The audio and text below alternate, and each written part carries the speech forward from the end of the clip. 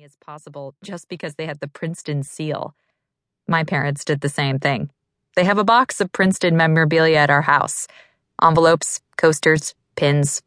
Every couple of months while I was in college, my dad would ask me to buy him a new pack of Princeton pens. They just write better than any other pen I've ever had, he'd say.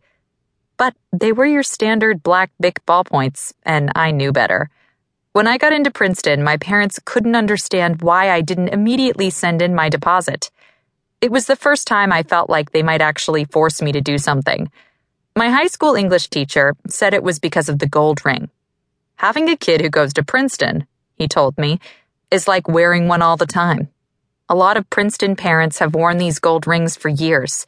They went to Princeton or another Ivy, as did their parents, as did their parents. But for Denise and me, and our families, this was a new thing. My dad never went to college, and my mom went to a 2-year art school. Denise's parents both attended state universities in Illinois, so Princeton was a big deal. Graduation was a big deal, and this raised the stakes for what came after it. "We are sitting in this place of honor," Denise's father continued, "because tomorrow Denise will be receiving one of the most prestigious awards at Princeton University." Denise thought about what her mom told her the day she started high school. Stand up straight, shoulders back. Denise had been a chronic sloucher. She'd always been tall, almost 6 feet by the time she turned 16. Growing up, she hated the way her head popped up above everyone else's. She hated attention from the basketball coaches at her all-white suburban middle school, guys who refused to accept the towering black girl's complete lack of coordination. Standing in her uncle's living room, in front of her whole family, Denise was sorely tempted to give in to old instincts, to hunch her shoulders, look at the ground, and make herself small. It was too much. She believed that all this, graduating from Princeton with honors and the special award, happened because of God and the people around her. It felt like a lie to take the credit. She wasn't even sure she'd want the praise and recognition if she thought she deserved it, because taking the credit came with a whole slew of expectations. Success, wealth, Harvard Medical School. Her father kept talking, directing everyone toward Denise and her accomplishments. She hated it, but he wasn't the kind of guy you stopped mid-conversation. Mr. Aboya is 6'3", with wide shoulders and a torso like a punching bag chock full of heavy cement. Unshakable. "He's a man," Denise says to describe him.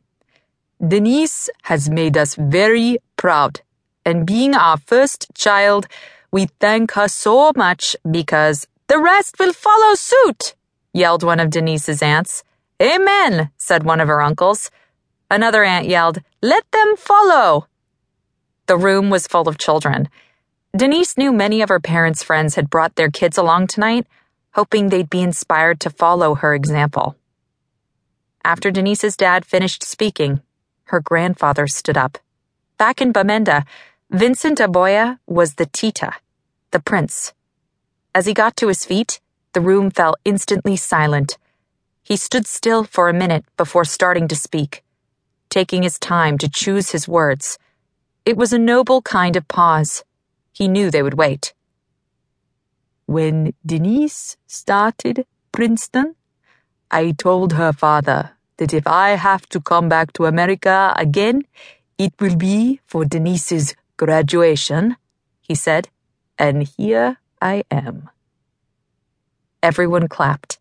Vincent had been to America 5 times in his life. The trip was expensive, and the visa application difficult. But he had come, and Denise understood the weight of that honor. "Denise has lifted the Aboya name high," he said, making eye contact with his granddaughter. "We know more great things will come."